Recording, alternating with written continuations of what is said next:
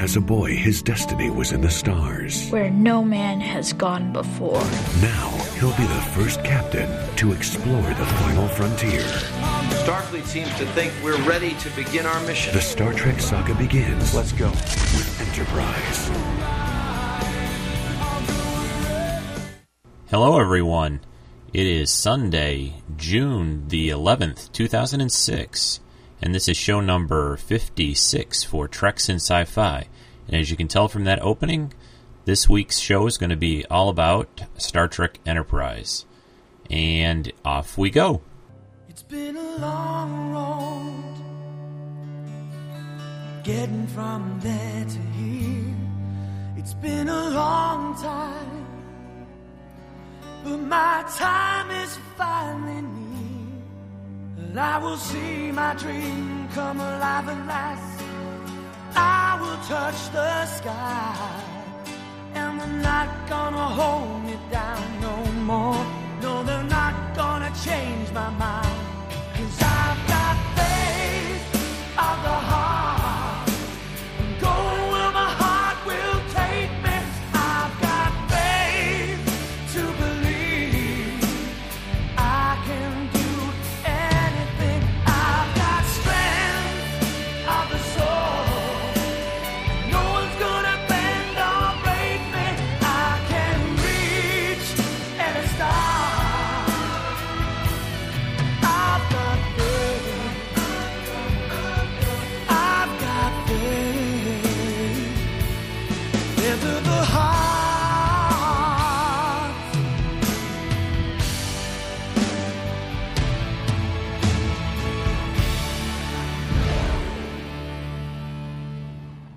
Well, again, I'd like to welcome everyone to the show. This is Rico, your host for Treks in Sci-Fi, the Star Trek sci-fi and entertainment podcast, bringing you all the news and information in the Star Trek sci-fi entertainment world out there, which this week is going to mainly focus on the pilot first episode of Star Trek Enterprise that premiered way back in 2001.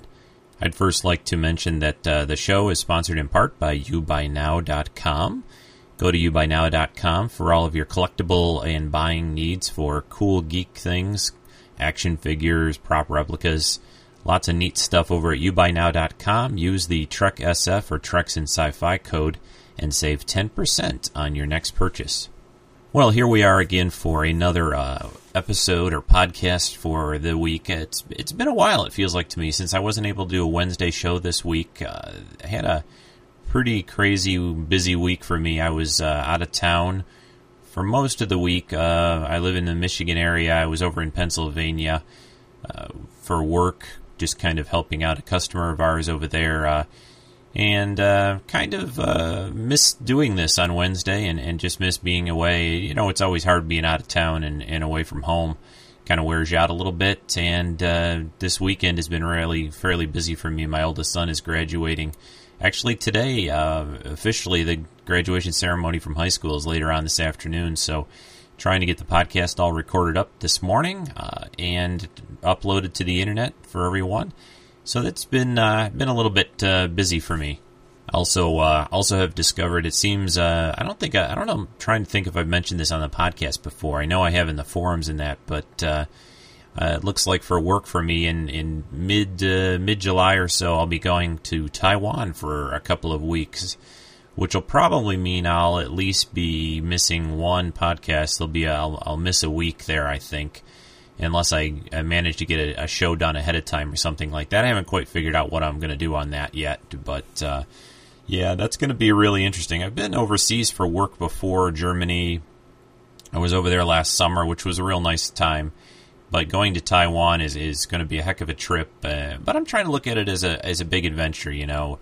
It's kind of funny when you think about it. I mean, I'm a big, obviously, Star Trek and sci-fi fan, but you know, you can just travel to another country on the earth, in the world, and a lot of times it's a foreign land. You know, they speak a different language. Sometimes they look a little different than you do, and it's not too different than, you know, maybe traveling to a strange new world out there. So I try to enjoy it, try to see what the place is like, get out and look around. I remember when I went over to Germany last year, the last evening that we were there, I just kind of basically wandered into... I was just a little outside of Munich, and I just had dinner at the hotel and decided to take a little walk into town. It's a sort of a, I guess you'd kind of call it a suburb or a nearby small town of, not Munich itself, not Munich proper, but a nearby town. Anyway, I heard I could see a big church in the distance with a tall tower, and I decided to take a little walk on my own. And the funny thing is I thought it was pretty clear cut of how to get there. But then I was turning a street and then turning another one, walking around, and for about an hour and a half down there. And then as I walked back, I must have taken a wrong turn because, let's just say I got a little lost. And but I managed to figure out my way back to the hotel. I kind of followed my nose, and it got me back there. So, but it was fun. And the people in Germany were real nice. And basically, most of the people over there that I ran into, at least, were speaking pretty good English. So not too much trouble there with that. But Taiwan, I think, is going to be a little bit different than that situation. So I'm trying to look at it that way. It's going to be hard, though. It's going to be a real long trip, and it's going to be difficult for being gone for 2 whole weeks. It's originally I was thinking it was only going to be a week, but it looks like it's going to be 2. But that's next month, and that's not really what this show is about. And I'm burning up time, and I really want to get to Enterprise because that's going to be a big part of the show. But first, I do have a couple emails for the week that I usually go over near the beginning of the show. So let's do the emails next. It's now time for some email on Treks in Sci-Fi. Okay, the first email I was going to mention is from A. Perez. He's written me before. He says, "Hey Rico, I'm still catching up on your old episodes. I'm at podcast number 22. Just wanted to say that I've done a marathon of your podcast for the last 2 days. Oh, that must have been a little fun. Anyway, your review of the Wrath of Khan was very cool. It bred a lot of nostalgia. I also enjoyed your comments on Quantum Leap. Great show. I think I'll pick that DVD set up in the next couple of weeks. Your discussion of memorabilia is very insightful. Have you ever thought of contacting some of the companies and offering to discuss their products in exchange for free products? Or at least get an agreement to lend you certain items for review?" Yeah, he says, by listening to your podcast, I'm now very familiar with Master Replicas. Just a thought. He says, also a thought on a new sci-fi show. A new show idea should follow the New Frontier Star Trek books with Captain Calhoun. I know about those. He's thinking about that for another Star Trek series. Another great show idea, at least to me, would be go back to the original Trek era and create a series about the Romulans, since we know not a lot about them, nothing about them, and it would be a lot of fun. That's my thought. Take care. Thanks a lot for your email. Yeah, those are some really good ideas. Yeah, I've tossed around the idea of the contacting like Master Replicas and seeing if I could work out something. I trying to get the podcast a little more established before then. I've also I did one video review of one of their products, and I want to do a couple more of those, a little bit better and more professional, a little cleaner, and that. And then I thought what I would do is I would link them to both the podcast, the audio shows, and some of the video reviews, and see what they thought about that. They're a pretty cool company. I know other people have had some success in doing these kind of things with them, and yeah, I would be more than welcome if any of the Master Replica people listen to this at all to review your products, even just a loaner product or whatever.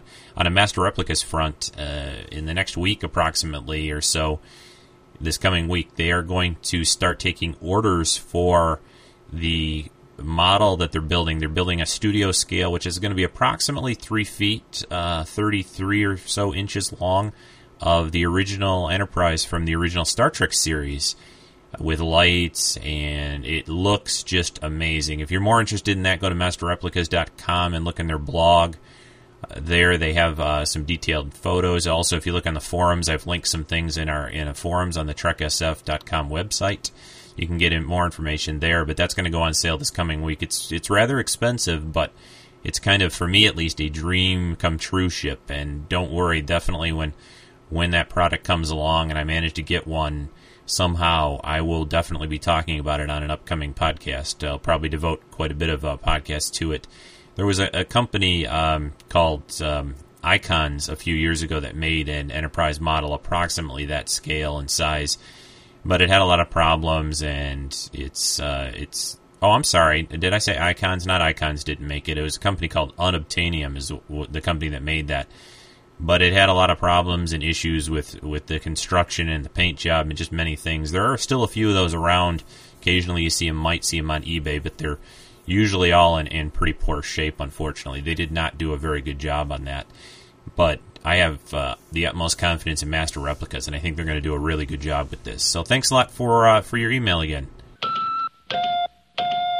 Got a email here from somebody from Finland, which was kind of neat to hear from. His name is Jarkko Gronberg. I'm not sure if I'm not saying that correctly, but he says he's new to the podcast. Listened, I think, only to shows 1 and 2. I myself am a late bloomer with Trek, and I'm still enjoying Star Trek TOS for the first time. Last episode I watched was Elaine of Troyos from the 3rd season. After I've watched TOS, I'll probably watch all the Trek movies. And then on to Star Trek TNG is on his to-do or buy list. Anyhow, your podcast seems really entertaining. I'll be listening to it from now on. Jarkko from Finland. So thanks very much, Jarkko. And again, for those, either in the United States or other countries, please check out the website, treksinsci-fi.com or treksf.com. Either one will get you there. There are forums, a detailed podcast notes area, a collectible gallery of all my stuff that I talk about on the show.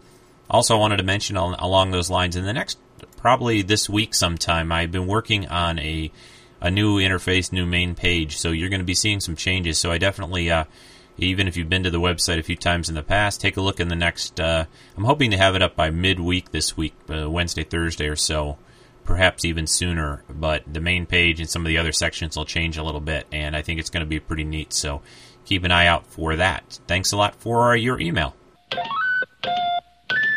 Okay, the last email that I have is an audio comment, actually, from a guy named Mark Pompani.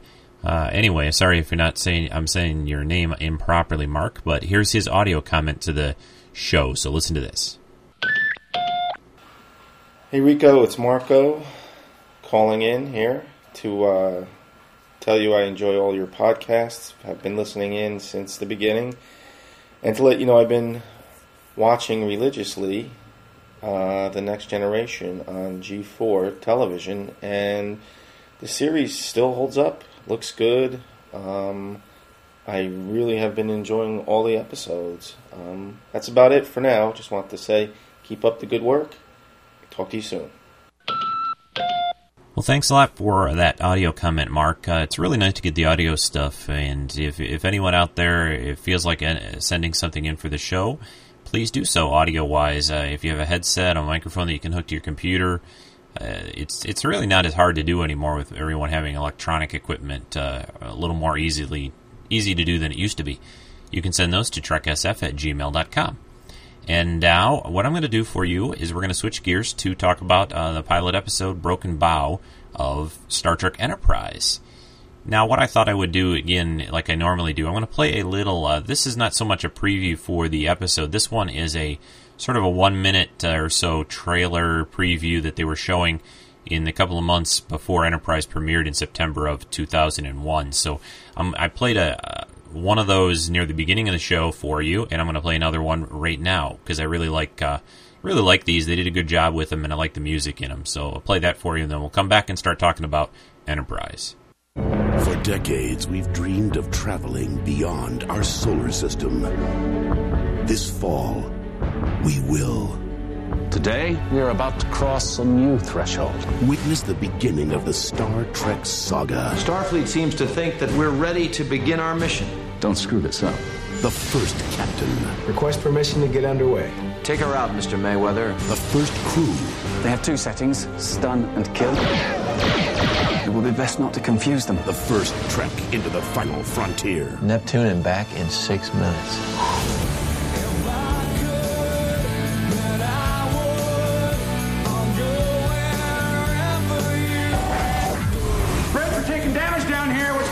Just a little trouble with the bad guys.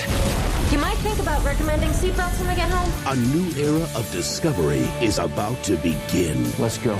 Enterprise launches Wednesday, September 26th on UPN. All right, so we're going to talk about Enterprise Broken Bow, the pilot episode. Now, this, again, premiered back in September 26th, 2001, the fall of that year.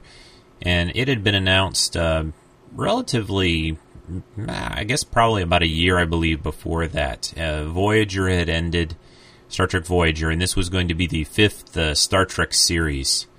Now, there are a lot of people out there, I know, that, and Star Trek, both regular sort of fans, real hardcore fans, and so forth, that, I guess in general, the feeling has been that the Enterprise didn't quite have, maybe the interest level or whatever the reasons for it. It obviously didn't do as well in the ratings as the other Star Trek series had done, and it only lasted 4 seasons, and kind of my goal on this podcast is maybe to shed a little bit more light on the show.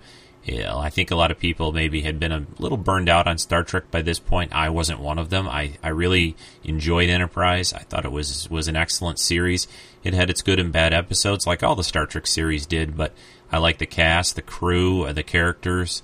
I like the look of the show, and it's not just a fan talking here. I mean, I'm pretty critical to, and if they had been doing a poorer job on this show than, say, the other series that they had done, I would definitely say it. But I think they did a good job with this. It had a little rougher start, perhaps, although I think the pilot episode is really interesting, and it's one of the reasons I picked this to talk about.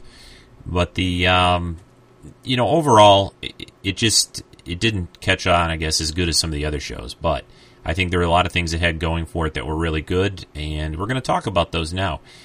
One thing I'm going to say that I don't always say a lot about is the DVD sets that Enterprise they've come out with are really, really nice. They come in nice packaging, a little booklets inside with descriptions in the episode, and I'm going to read a little bit about, like this is inside the first season set. This is in the first page, what they say about this called The Story So Far.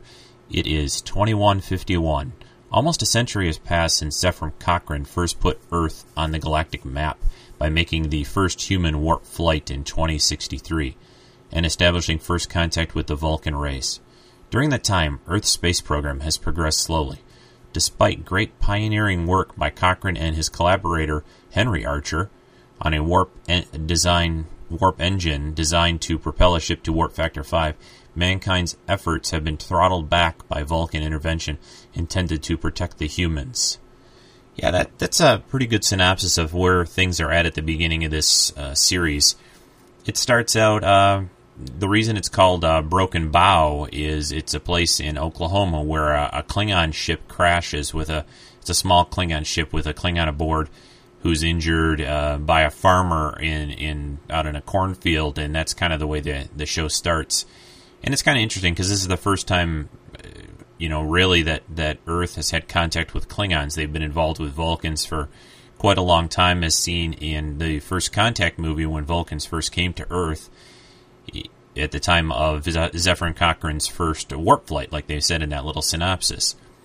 But this is really the first time Earth has had something to deal with in terms of aliens, right in their back door, basically on the planet.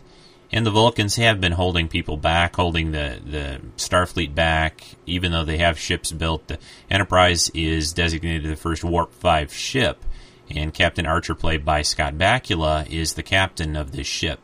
And he's really he's very Kirk-like, which is what I like, because I enjoy Kirk a lot. And he's not a Picard, a real thinker. He goes with his guts a lot more, and it usually serves him pretty well. And he puts together a really good crew to go with him. Most of these are people that he's known throughout the years to some degree, which adds a lot of sort of camaraderie, I think, to the show and familiarity. The engineer, especially Trip, is a good friend of his that he's known for quite a long time. And I think that really helps and helps the show. But let's go through some of the clips that I've collected, and we'll talk about the show as we go through these. The first one is, this is about, it's in Starfleet headquarters in San Francisco, where they brought this Klingon that's been injured to Starfleet to have, try to help him and all that. And there's a little scene with the Vulcans and Archer and Admiral Forrest talking about the Klingon. So I'll play that for you now. It's a Klingon. A Klingon. Where'd he come from? Oklahoma. A corn farmer named Moore shot him with a plasma rifle. Says it was self-defense. Fortunately, Saval and I have maintained close contact with Kronos since the incident occurred. Kronos. It's the Klingons' homeworld. This gentleman's some sort of a courier. Evidently, he was carrying crucial information back to his people. When he was nearly killed by your farmer. Ambassador Saval thinks it would be best if we push off your launch until we've cleared this up. Well, isn't that a surprise? You'd think they would have come up with something a little more imaginative this time. Sarcasm aside, Captain, the last thing your people need is to make an enemy of the Klingon Empire. If we hadn't convinced them to let us take Klang's corpse back to Kronos, Earth would most likely be facing a squadron of warbirds by the end of the week. Corpse? Is he dead? Excuse me. Is this man dead? His autonomic system was disrupted by the blast, but his redundant neural functions are still... Is he going to die? Not necessarily.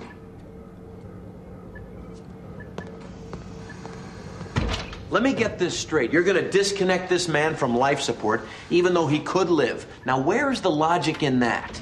Klang's culture finds honor in death. If they saw him like this, he'd be disgraced. They're a warrior race. They dream of dying in battle.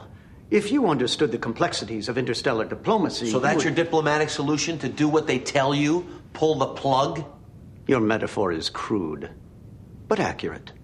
We may be crude, but we're not murderers. You're not going to let them do this, are you? The Klingons have demanded that we return Klang immediately. Admiral. We may need to defer to their judgment. We've been deferring to their judgment for 100 years. John. How much longer? Until you've proven you're ready. Ready to what? To look beyond your provincial attitudes and your volatile nature. Volatile? You have no idea how much I'm restraining myself from knocking you on your ass. Yeah, that clip there was a little long, but I think it was important to play it to get a feel for the tone of what's going on here in this episode. You know, you have a injured Klingon, you have the Vulcans that are distrustful, and we're distrustful of them. There's even though they've been around for 100 years on Earth, there's a lot of misgivings about it, and that's understandable to some degree. I mean, you think about how long it takes, or how long it took countries to sort of get along with each other on Earth.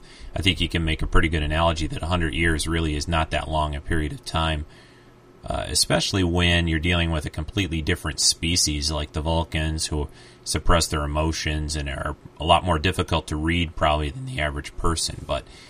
And then you have Archer kind of caught in the middle there, which, he wants to try to prove that humans and Earth is ready to get out to the stars, and that's what this episode, a lot of what's going on in this episode involves that. And so he volunteers his ship, the Enterprise, which is just basically, they always start these shows where the ships are just ready to go. They're not quite finished, but they're just, they're kind of putting the paint job and, finishing it up and twisting some bolts down and stuff.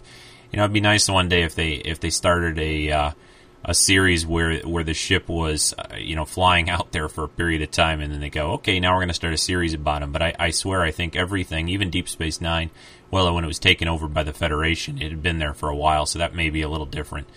But, it's always, the ship's just the first one of its class. So we have the Enterprise, the first Warp 5 ship, going to take this Klingon back to Kronos, back to the Klingon homeworld.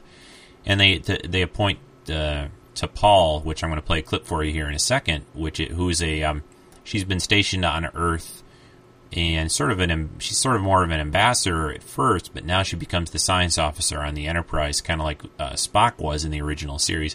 And they did try to pattern this show a lot, I think, after the original series. You have a very strong leader who's thinks with his gut and instincts. You have a Vulcan science officer. You have a communications officer that's a woman, Hoshi. You have a lot of similarities. You have a good old boy Trip, who's the engineer. You used to have Scotty as the engineer. There's a lot of similarities between the two shows, and I think for me at least that was one of the big appeals of it. I like that mix, and I really like the look. Now that we'll talk about a little bit for a second about the look of the show. People have always said, well, it looks more futuristic than TOS, even though it's supposed to be a prequel to that. And I'm like, well, I guess yes, it does. But of course, it was done 35 years or more after TOS was done, so that's kind of understandable. But their technology isn't quite there. They don't go as fast. They don't really use the transporter. Their weapons aren't as good. So they tried to keep a connection there between the original series and they tried to keep a lot of the aliens that they knew about or didn't know about, like this is their first meeting with the Klingons. And there's even a reference in Next Generation about the first meeting between the Klingons and humans did not go very well, and that was a specific reference to what's going on in this episode. So I'll play the clip here. This is when I think this is a clip with T'Pol first reporting to the Enterprise and talking to Captain Archer. So listen to this. This confirms that I was transferred to your command at 0800 hours, reporting for duty.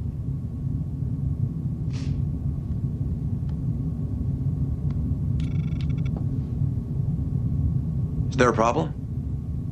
No, sir.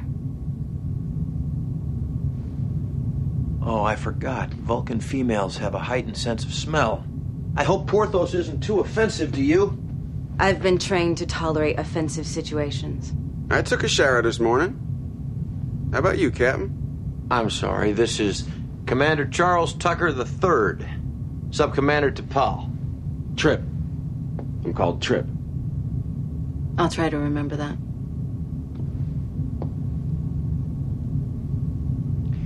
While you may not share our enthusiasm about this mission, I expect you to follow our rules. What's said in this room and out on that bridge is privileged information. I don't want every word I say being picked apart the next day by the Vulcan High Command. My reason for being here is not espionage. My superiors simply asked me to assist you. Your superiors don't think we can flush a toilet without one of you to assist us. I didn't request this assignment, Captain. And you can be certain that when this mission's over, I'll be as pleased to leave this ship as you'll be to have me go. Yeah, again, you can hear the tone there of the distrust between the Vulcans and the humans. I like the fact there's Porthos is in that who is Captain Archer's dog brings along on the Enterprise. I thought that was a really nice idea. I really like that. Data had a cat. Captain Picard had a fish floated around. I don't think they really ever talked about that much, but it kind of humanizes them. It shows the differences, and I thought that was a neat thing. They didn't do a lot with Porthos anyway. I mean, it's not like he was involved in the episodes. Porthos saves the ship or whatever, but it was just a nice touch, and it made sense to me. There's no reason if he had a dog that he cared about, that he wouldn't bring it on. That was a common thing, in the past in ships that would travel the oceans when explorers would go out. I mean, they'd bring animals aboard and things like that. And this being a starship, there's no reason that couldn't happen. And Dr. Phlox has a whole menagerie of pets and animals that he brings along in sickbay that help him actually with his medical areas that he needs to. And he tries to talk to Captain Archer at one point in this episode where he says you need to embrace new ideas and new techniques to manage yourself and to explore the galaxy, and that's really good, and I like that a lot. I like those little touches like that. The character of T'Pol, I think, was an interesting thing. Originally what I had read and heard was that they were going to use, if you remember in the original series episode Amok Time, they were going to use T'Pau. She was who was the Vulcan high priestess or whatever that was there in the Amok Time episode and sort of oversaw the marriage / ceremony with Spock and Kirk and all that. T'Pau was the older woman there in the chair. They were going to use a younger version of her as the character and science officer for this. But for some reason they decided, no, they didn't really need that connection. They would just, there'd be no real need. You can use any other Vulcan for that purpose. So they decided to use a new character instead of T'Pau. They made it T'Pol, played by Jolene Blalock, I think is how you say her last name. And I really think she does a good job in this role. She's not super suppressed emotionally, and she actually even loosens up even more over the years on the show.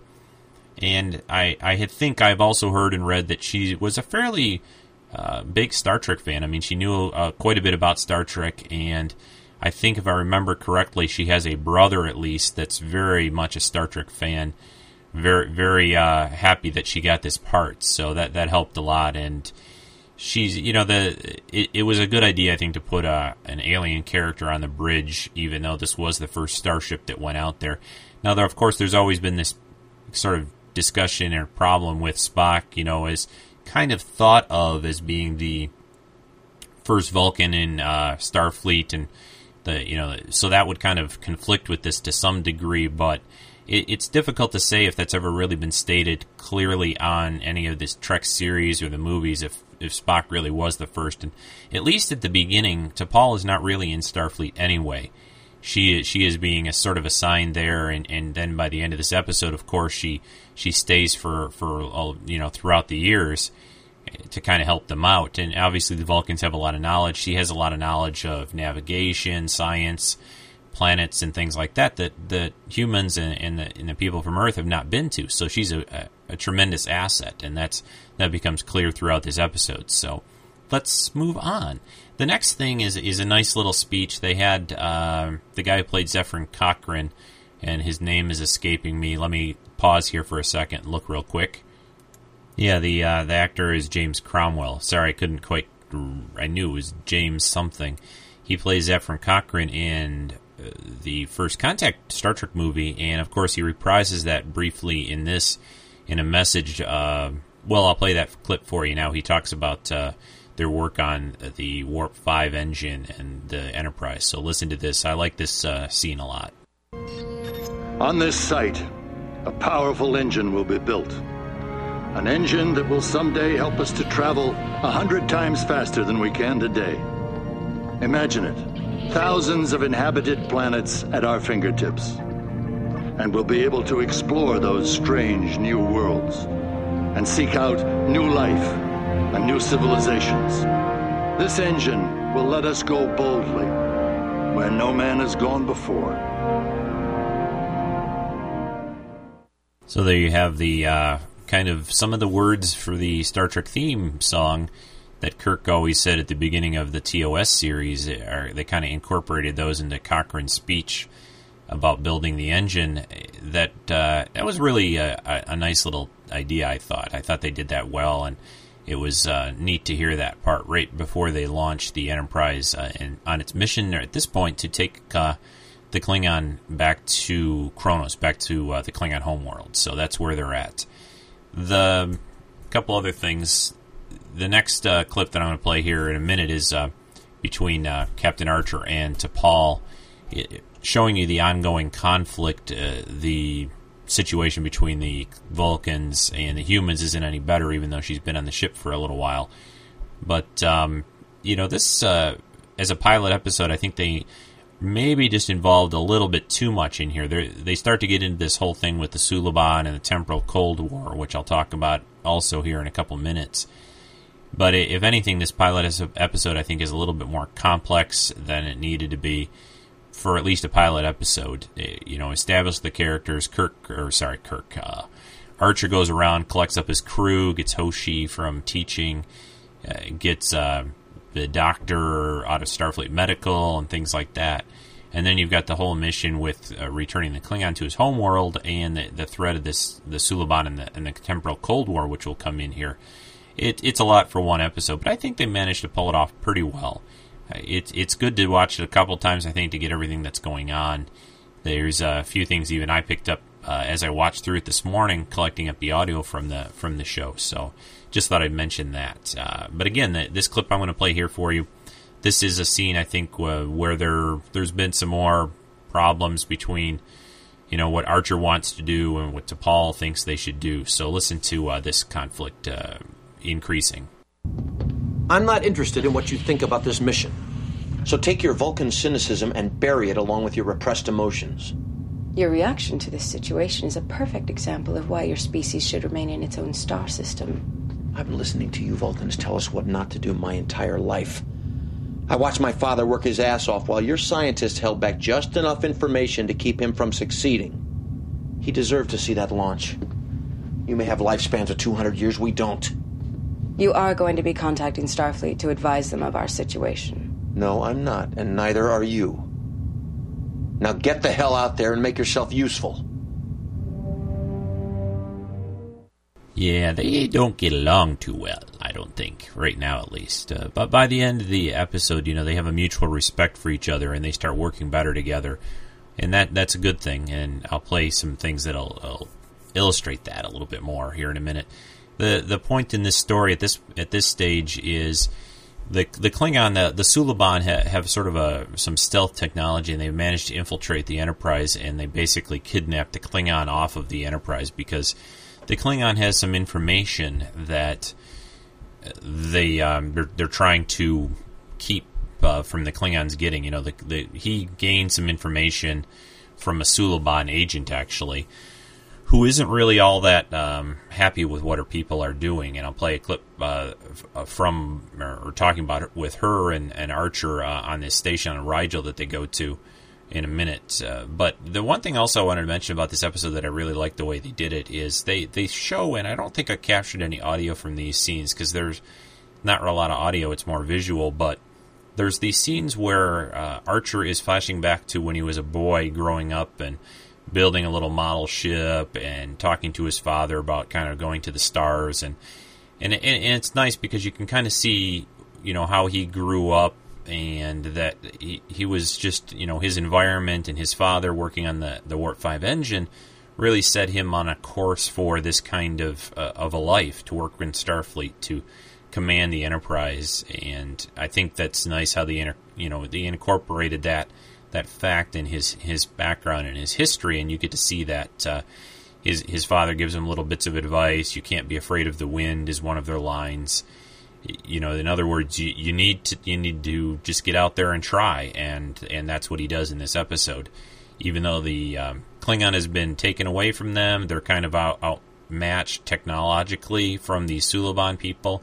They're having trouble tracking them, but he says, he's telling T'Pol there basically, no, I'm not going to go running crying home to Starfleet. I'm going to get out there and do the job and get it done and show the Vulcans, show Starfleet that we can do it, that we can make it out here. And, of course, it all comes together, and he manages to do that with the help of a solid crew that he has. The next clip here we'll play is a clip with, they make it to this station in the Rigel system. It's kind of like a trading post, almost like a Deep Space Nine, except it's set on the planet. It's kind of snowing, it's cold. They have these cool little, off the ship outfits, these jackets and things that they wear. And it's a neat little place. There's lots of exotic things, and some of the crew goes down. And this is kind of the first time a lot of them have seen some of these alien places. They haven't, really been out there as much. Travis, the helmsman, is the only one really that's had a lot of experience or some experience on other worlds, because he grew up as a, he was on a freighter with his family, and they did manage to travel, even though real slowly, from planet to planet. And he's had a little experience, but everyone else, this is all new to them. And it's kind of neat when they get to this station, because it's pretty crazy there. So the clip, though, I'm going to play here is with Saren, who's this sort of, I guess, she's a Suliban with a heart, I guess, is what you want to say. I mean, she's not really happy with what her people are doing. So I'm going to play that for you right now. Now what? Klang was carrying a message to his people. How do you know that? I gave it to him. What kind of message? The Suliban have been staging attacks within the Klingon Empire, making it appear that one faction is attacking another.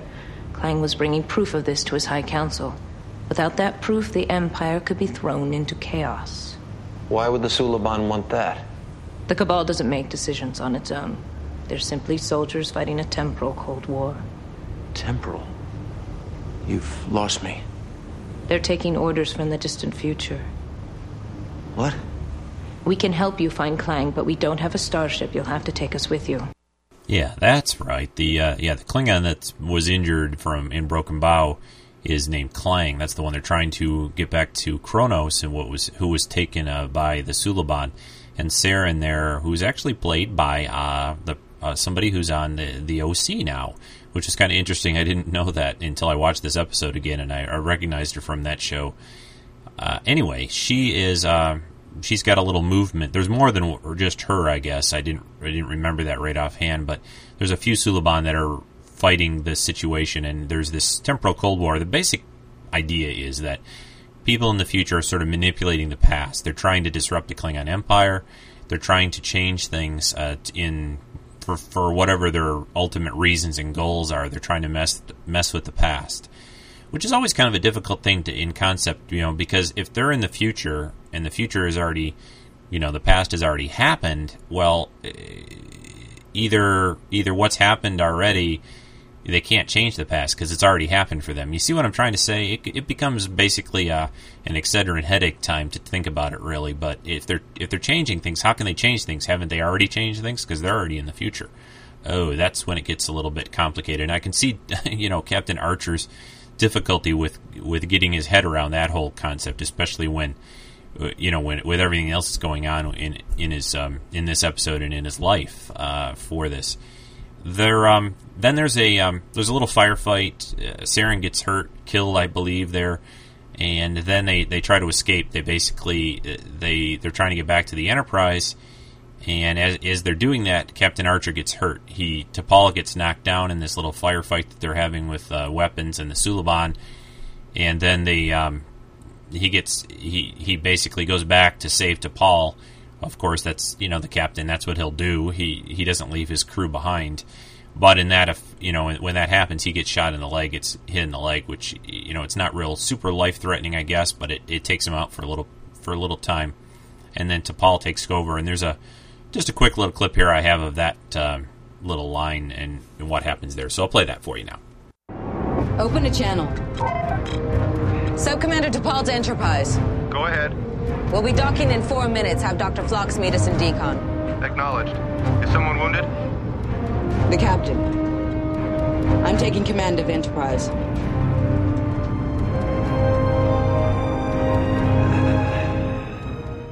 So you have T'Pol in command, which is good. That goes to happen. It has to happen in this. They don't trust the Vulcans, so she takes over for a little period of time there.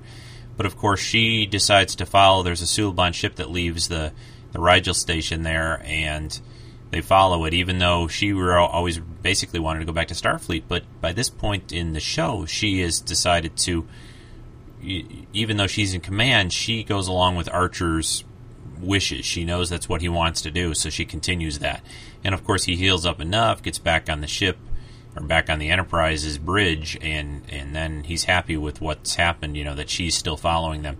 And this leads them to this Suliban kind of base ship in a sort of a gas giant hiding out in there. And there's a couple of these small cell ships, they're called, the probe ships, that attack the Enterprise. The Enterprise manages to fend them off, and they capture actually one of these small ships. And this is important because Captain Archer and Trip take this ship to infiltrate this mothership of Suliban ships, and they fly this little pod thing down, and it allows Trip and Archer to get aboard. And that this is basically the point in the episode where they've managed to then track the Suliban back to this mothership and find Klang the Klingon, and they're on their rescue mission to get him out of there. And of course, the nice thing about this is you have the captain and chief engineer running down here to do this rescue operation. What's one thing in Next Gen that it was kind of a smart move was that the captain shouldn't really be leaving the ship doing these things, but it's kind of cowboy and Indians time, and that it's fun. Scott Bakula, I think, is a really good leader in this part and a good actor. To me, he fits the role real well as a captain on the ship, and he's not going to say, "Hey, ensign, whoever, go down and rescue Klang while I sit back here in my comfy chair on the bridge." It's just not going to happen that way. And that's I like that. I mean, it may not be logical, sensible when you think about it overall, but it makes for good viewing and good action. So the next clip here, we get to the point where they've managed to get Klang out of there. Trip has, but Archer kind of got left behind. He got trapped. There's a little firefight, of course. It's not real easy, on the Suliban ship or the mothership. And then there's a confrontation on the bridge between Trip and T'Pol that I thought I would play. And the neat thing about this Trip T'Pol thing going on in this first episode is eventually, they kind of get together later on in the Enterprise seasons, and they become real close. And the nice thing is that, of course, they start out as kind of enemies and really not liking each other, but eventually become a lot closer. So that's kind of a nice way to do things, and it's kind of a common thing. You know, your enemy to begin with ends up being your best friend later on. So I'll play the clip on the bridge for you right now. Turn the ship around now. Our mission is to return the Klingon to his homeworld. Another rescue attempt could jeopardize that mission. The captain specifically told us to come back for him. As commanding officer, it's my job to interpret the captain's orders. I just told you his orders. What's there to interpret? Captain Archer may very well have told you to return for him later because he knew how stubborn you can be. What the hell's that supposed to mean? You might have risked Klang's life in a foolish attempt to swing back and rescue the captain. I can't believe this! Situation must be analyzed logically. I don't remember the captain analyzing anything when he went back for you on that roof. That is a specious analogy. Is it? But the trick is that Trip does convince T'Pol to go back for Archer, and it does get to her a little bit that Archer was willing to risk his life to save her on the rooftop on the Rigel station, but you know that she's kind of, you know, she's making sense. I mean, yeah, they got to get out of there. They're being shot upon and by all these Suliban ships, and what can they do? But it's the captain, and you know she feels obligated, and rightly so. That and the funny thing in that part, the thing about Trip saying, you know, the captain said come back for him. He doesn't really say that. At least the part I didn't notice him saying that anywhere. But he's Trip's friend, and Trip's not going to leave him. And so they go back, and of course they managed to actually they beam out. Only time they really use the transporter for human transport, at least in this episode, is to rescue Captain Archer at the very end, and it's pretty dramatic. I like how they do it. You know, they're not the transporter, and there was an episode in Enterprise, I think in season 2, perhaps. I'm not sure. It might be season 4 even. I'll have to look, but there's a neat episode where the inventor of the transporter comes aboard the Enterprise to do some tests and things, and it's a real good episode, and I like that. But the transporter is not sort of a regular used item at this point in time. You know, it has been approved for human transport, but people are pretty just, you know, they're not really trustful of it right now at this point. But they use it to save the captain, so they manage to get out of there. They've got Klang. They get him back to the Klingon homeworld. Everything's hunky dory. And they get the message to the Klingons that, hey, you know, you're being messed with. This little group of Klingons is not attacking this little group of Klingons. It's all a big setup by these Suliban people. So that's all good. And I didn't capture anything from that because the meeting is all basically in Klingon with subtitles. And that's another nice thing about this. You know, they do a lot of subtitles, and they don't have all the aliens just speaking English. You know, they're still working on the universal translator. They got Hoshi there to translate things. So it's not perfect, and I think this is really a good thing, and it's really nice to see some strange aliens out there that aren't talking, you know, the King's English or whatever you want to call it. So I've got one last clip from the episode I want to play for you. This is near the very end of it. It's kind of long, a couple minutes long, but it kind of wraps things up, and I thought it was important to play. Right after that, there'll be I'll take a quick break probably, and then we'll come back and wrap up the show with a little collectible talk and some other announcements. So here's the end of Enterprise pilot episode Broken Bow. So listen to this, and I'll be back in a couple minutes. I'll get double shifts on the repair work. I think that outer hull is going to need a little patching up. Let's hope that's the last time somebody takes a shot at us. Let's hope. Paul, would you stick around for a minute? Ever since I can remember, I've seen Vulcans as an obstacle, always keeping us from standing on our own 2 feet. I understand. No, I don't think you do. If I'm going to pull this off, there are a few things I need to leave behind. Things like preconceptions, holding grudges. This mission would have failed without your help. I won't dispute that. I was thinking, a Vulcan science officer could come in handy But if I asked you to stay, it might look like I wasn't ready to do this on my own. Perhaps you should add pride to your list. Perhaps I should. It might be best if I were to contact my superiors and make the request myself. With your permission. Permission granted.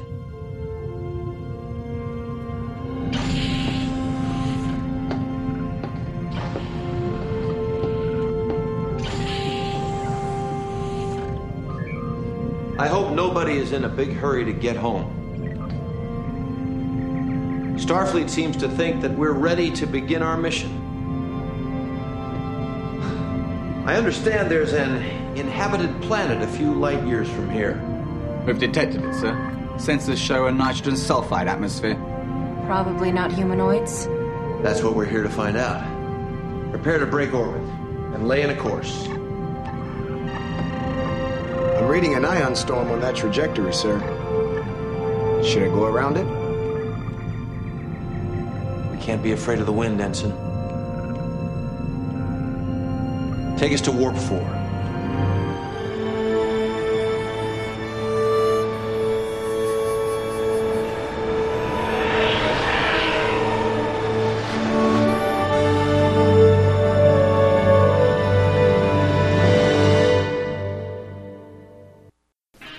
This show is part of the Out of This World Entertainment on the Sci-Fi Podcast Network, TSFPN.com.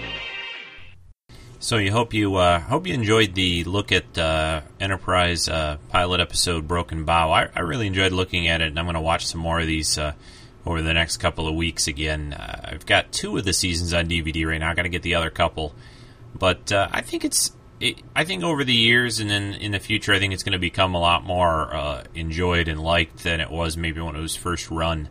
I think there's a lot of good things in there, especially since seasons 3 and 4, things really pick up and get real interesting. Season 4, there's a lot of background episodes. Manny Coto, who worked on the show during that season, was a huge Star Trek fan and did a lot of good stuff in Season 4. But check it out again when you get a chance. So a couple little things I wanted to mention, though, that I didn't really when I was talking about it. Last things before we move on. One was the music. There was always a little bit of controversy that they used this sort of ballad song at the beginning of the show. I thought it was pretty good. I liked the lyrics to it. I think it fits the show. I had a little... I was a little uneasy about it at first, but it kind of grew on me, and I think I enjoyed that they kept to that and didn't go away from it. It's good to try new things like that, I think, and that so I enjoyed the opening theme music to Enterprise, and I also really enjoyed the song that they used in those preview clips by The Calling, Wherever You Will Go, I think is the name of the song. I really, really like that song. It fits well with the mood of the show, and actually when I first saw those previews, I thought that was going to be used for some of the music during the show or the theme. So there you have Enterprise pilot episode, and it's really good. Give it a shot. Give it a shot again if you've not seen it in a while. All right, I thought for this week, of course, we would talk about some Enterprise collectibles, and I don't have really a lot along these lines. They've done some action figures, though. What I was going to talk about is they had a sort of a landing party set that they released by Art Asylum of a replica of the phase pistol and the little communicator that they use on the show, and it has some neat sound effects. These are basically your toy replica kind of things, not quite up to a metal master replicas prop replica that they make, but yeah, it's a little set that was $20 or so, I think, in the store. They can still be found at some online places, on eBay, things like that. But the phase pistol is a little under scale. It's not a 1-to-1 to the prop on the show, but they did a nice job. It has a light up and sound effects when you push the trigger. I don't have it in my hand right now, so I won't play that for you, but it's your basic blast kind of sound effect noise you hear in the show. And it opens up. It's got a little power pack inside that it holds, and that lights up. And they did a real neat job with it. I wish it would have been full scale. It's just a little tinier than... It's probably about 3/4 scale to the real prop. And then the communicator, the same thing. They did a slightly smaller than the scale on the show. I don't know what it is with sometimes with some of these toys where they decide they can't make them full scale. I mean, Art Asylum eventually made an original series Phaser replica that was original 1-to-1 scale size and had a detachable phaser. I talked about those before, or phaser top, phaser 1 off of the main body. But anyway, the ones for Enterprise, these 2 replicas, the communicator is just a little flip-up plastic item. It flips up, the lid opens. There's a couple of spoken lines from Scott Bakula as Captain Archer that it says when you open up the communicator, it lights up on the inside. It has sort of a green light that goes on when you open it up. And like I said, as usual, I will, or I haven't said this yet, but I usually do, I'll have some pictures up in the blog for the podcast notes, and also that'll link you to the collecting gallery, which will be some more photos of these 2 items. So take a look for this. If you're into the Enterprise show and you like this, it's not an expensive item, which is kind of nice. A lot of the things I usually talk about each week are fairly pricey, but this one is not as much, and I think they can still be found in stores occasionally. Well, not so much in stores, although I think I've seen them in Toys R Us even pop up now and then still. Years later, sometimes they seem to have boxes of stuff stuffed way in the back, and they pop out eventually. But so there you have Phase Pistol, Reed's favorite little weapons, and with the stun and kill settings. You know, what's with only 2 settings on those things? You think they'd have like a little dial you could kind of power it down or up depending on what you were having to shoot at. You know, because stun and kill might not work the same on any thing you're fighting always. So anyway, just a little side note. But it's a cool little replica. I think I talked about the little pads that they use on the show that I had built. One, I think I talked about that look in the archive, and you'll see you'll be able to find a show where I talked about that. That's another nice item that I got from Enterprise. But there's not really a lot out there. Again, like I said, they did some action figures and some little bridge sets that were kind of neat that they did, but not a lot. And the show was only on for 4 years, so that's partly the case. So that's it for the collecting section. Well, folks, I think that's going to just about do it for me this week. I wanted to mention I feel like I'm a little bit nasally today, so hopefully the sound is not that bad on this recording. I don't know why that's the case. I don't feel bad. I don't feel like I'm getting a cold or sick, but perhaps it's just the early morning for me, and I got to wake up, got to have some more caffeine or something like that. But it's going to be a fun day. I think it's sunny here. Going to my kid's graduation later on. Going to have a nice dinner out. So that's good. Oh, for next week's episode, I may get something out midweek this week, probably. Maybe to talk a little bit about the website changes and things. But next weekend, per somebody's suggestion, I am going to look at, because next weekend's Father's Day, I'm going to look at the Deep Space Nine episode, The Visitor, which is a very father-centric episode. It's the one with Jake kind of in the future grown up trying to save Ben Sisko there's an accident that happens, and I won't say too much because I'll be talking about that a lot next week. But The Visitor for Deep Space Nine is going to be next week's topic, and if you feel like recording any audio and your thoughts about that show, I can include them next week if you send them to treksf@gmail.com. And until then, as Rico's signing off for the show, and everyone have a great week, and I will talk to you very soon, perhaps on Wednesday. Bye, folks.